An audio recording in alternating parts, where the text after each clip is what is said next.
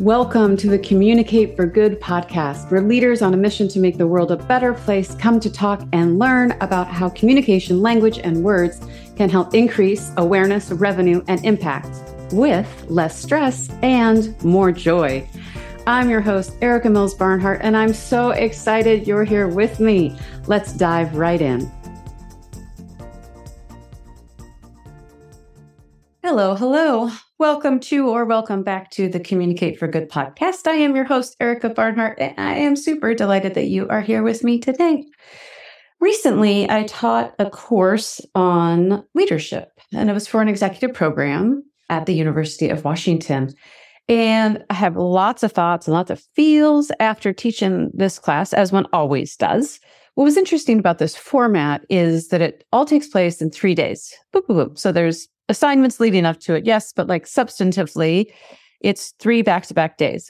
And that's a really interesting teaching and learning experience. It makes it much more intense, I would say, based on my experience, but also those of the students, as opposed to something that's over a quarter or semester. And so there's pros and cons to that. But one of the upsides is you get to see in stark contrast the frameworks, ideas, and insights that were most impactful, I would say, for the majority of students. And so I wanted to share one of those today because I was thinking about it a lot prior to the course and then prepping for the course and going through it with students. It really elevated the need, I think, for more attentiveness to how we communicate through change and really through transitions.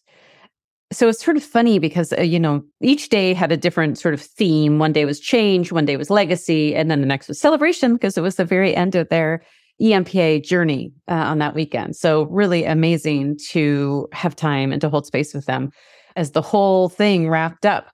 But what struck me about this idea of change was that I was like trying to think of a time when you lead not in change, because by definition, unless you're growing and changing, you're dying. Not to get all doom and gloom, but like that's kind of just facts, right? And so when are we not leading through change? And yet it's sort of presented as this thing that you have to think about on occasion. And I really have landed on, it's not an on occasion, like the fluency and the skill set for leaders now is to understand where you're at any given point in time for yourself and for the organization within a transition or transformation or, a period of change, whichever word speaks to you. I know for some of you, you're going to be giggling like, wow, she's not going to tell us which word to use. No, I'm not. It's your change. But I would say we use those 3 words, change, transition, and then someone on the other side of that is transformation, kind of interchangeably. So you pick, I think we all know what we're talking about. Now, the framework that kept coming up again and again and again, or the term, was the neutral zone. So that comes from the work of William Bridges, and I think it first appeared in his book, Managing Transitions. But here's the insight. So he sort of builds on the very common 3 change states, right? Which are, number 1, the current state, number 2, the transition state, and number 3, the future state. Sort of intuitive in some ways, and yet not fully accurate in terms of leadership and in an organizational context. And here's what I mean, and here's why I think Bridges' work is so important to understand. And then I'm going to go into what this means in terms of how you communicate, and specifically the amount of change that your language can sustain at different points in this process. So what Bridges points out is the first phase is actually an ending. It always begins with an ending, and that ending can be planned. So you redo your strategic plan, you decide to let go of some things. There's an ending, right? Maybe you're no longer going to offer certain products or services. That's foreseen. They can be abrupt. This can be death. This can be a massive disruption, like, say, COVID. So some are planned, some you proactively seek out to be ending something, and others not so much, right? They sort of happen to you.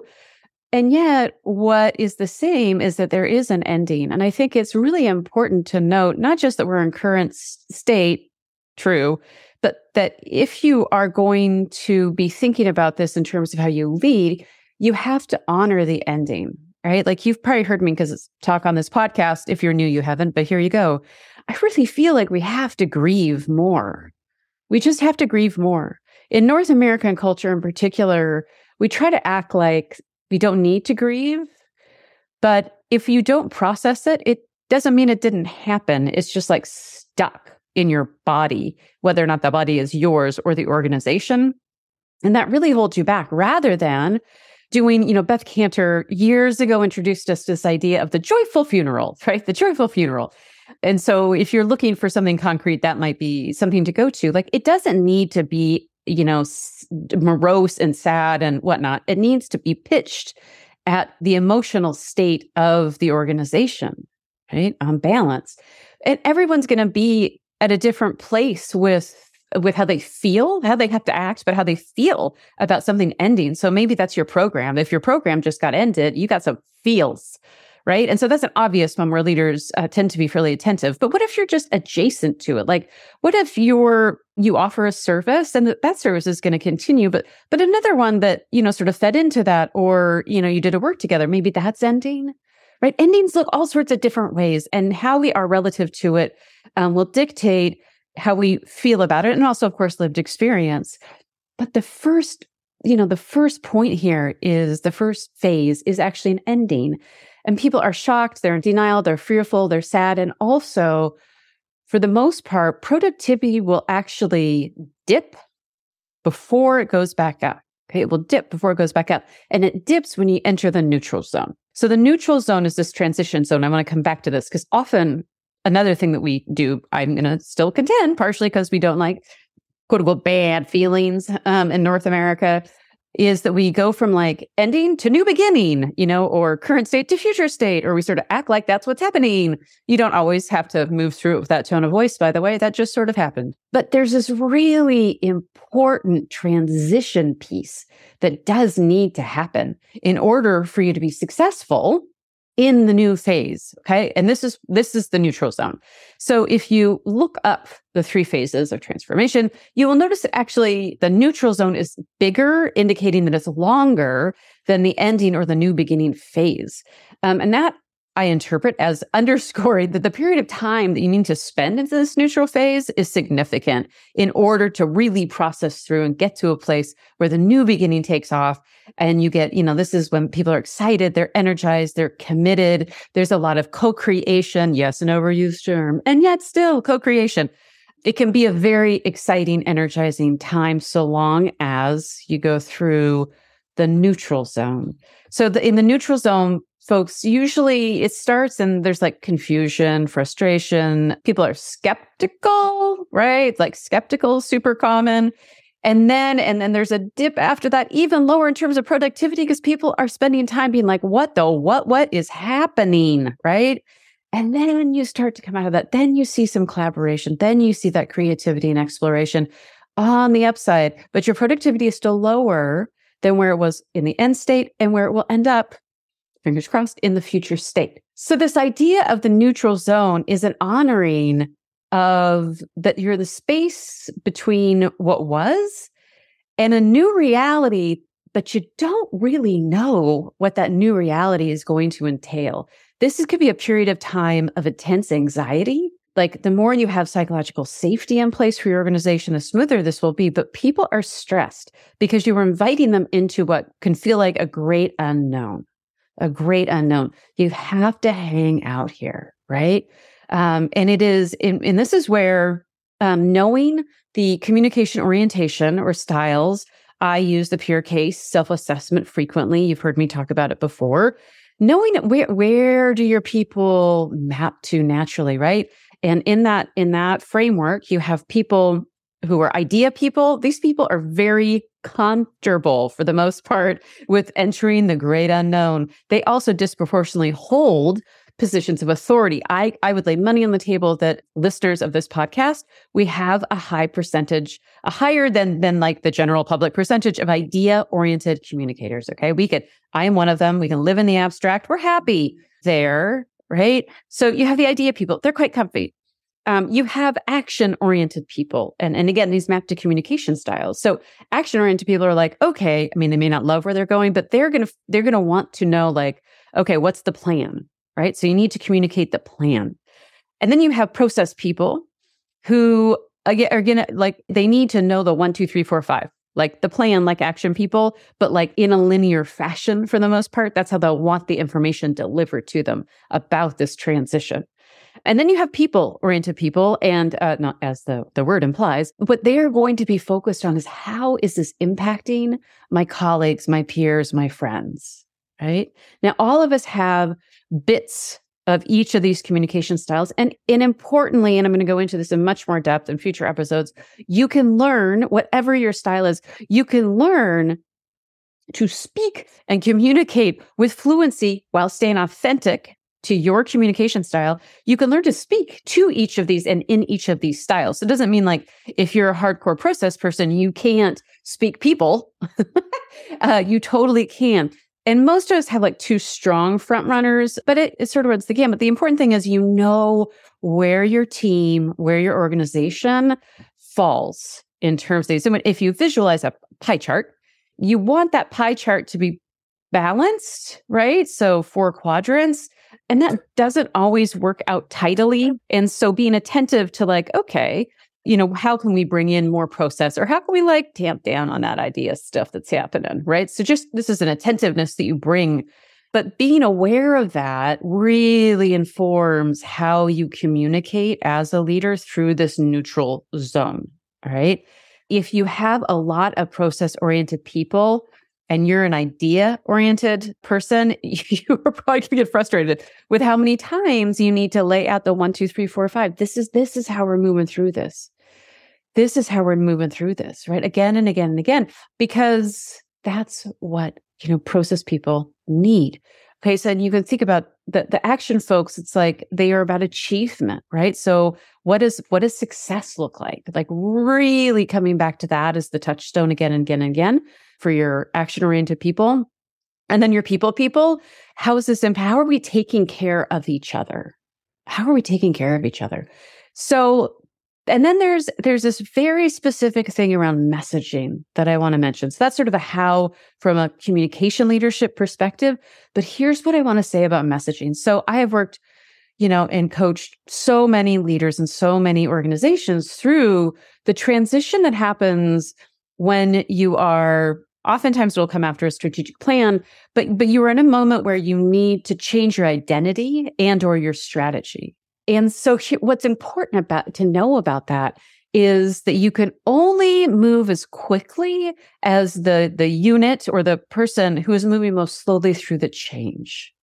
Okay. That is what's going to dictate the pace of change. And so one thing to be attentive to is you have a way that you talk about your organization and your work. All right. And that way is there with you in the end state, which, right, end state is where you're starting from. Something is ending. That means by definition, you're going to stop using words that refer to the thing that you're letting go of. You're going to stop using those words because that thing will no longer be there. And you're going to be you're either going to be doubling down on the things that are still, there, and or you're going to be introducing new elements. And this is the piece that I really want to touch on. Doubling down on the known or tripling down or whatever is a really great strategy because, again, you're inviting people into a great unknown. And so the polarity here that you have to balance as a leader is between the known and the unknown. We need both of these things to be a dynamic organization, right? Certainty and uncertainty. And you need to keep it balanced. And when I see sort of tips the scales from productive generative space into, whoa, no, resistance with like, we are not going to go there, is too much newness all at once.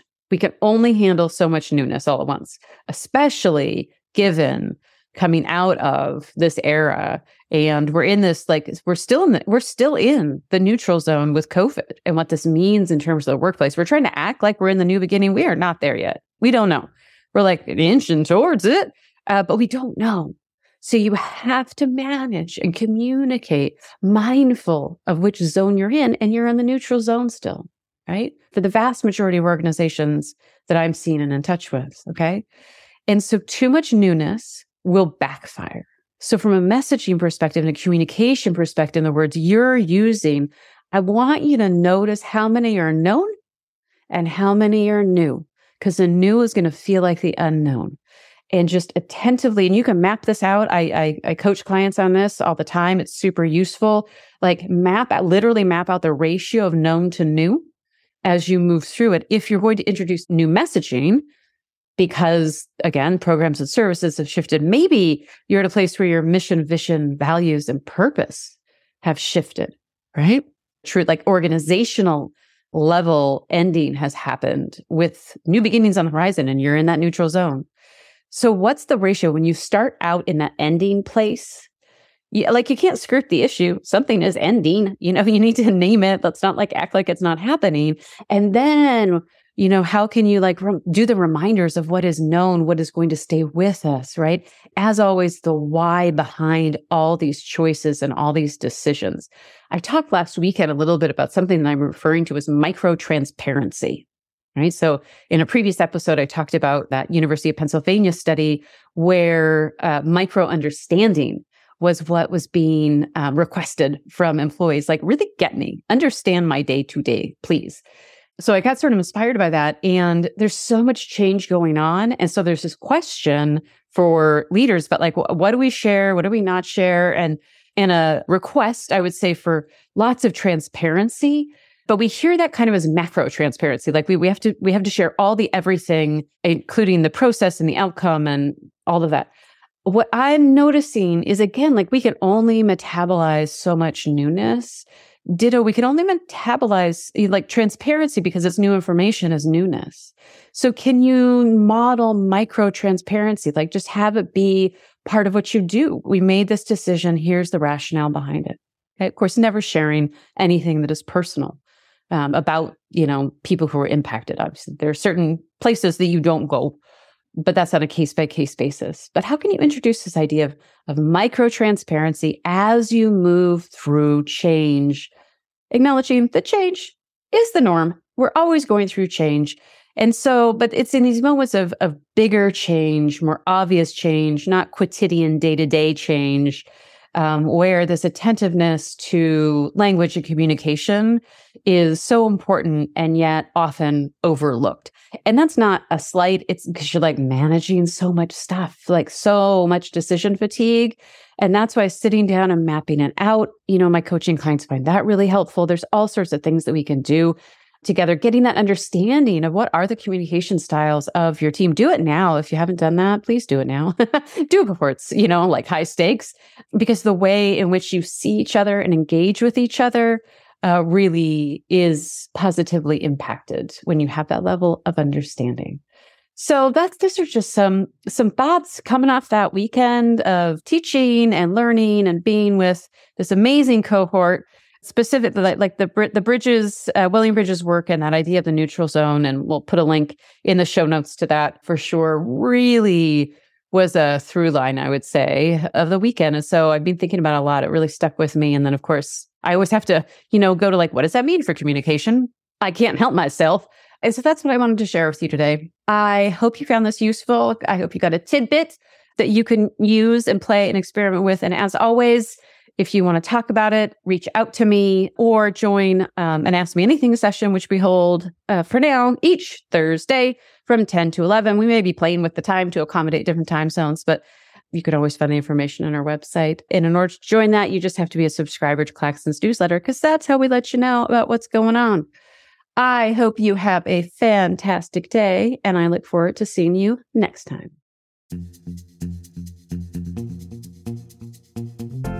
Thank you for listening to the Communicate for Good podcast. If you enjoyed this episode, I would so appreciate it if you would, right here, right now, go rate and review the podcast. Your review will help even more purpose-driven leaders, teams, and organizations learn how to use words to change the world. To find more ways that communication can help you increase awareness, revenue, and impact, head on over to www.claxon.communication.com.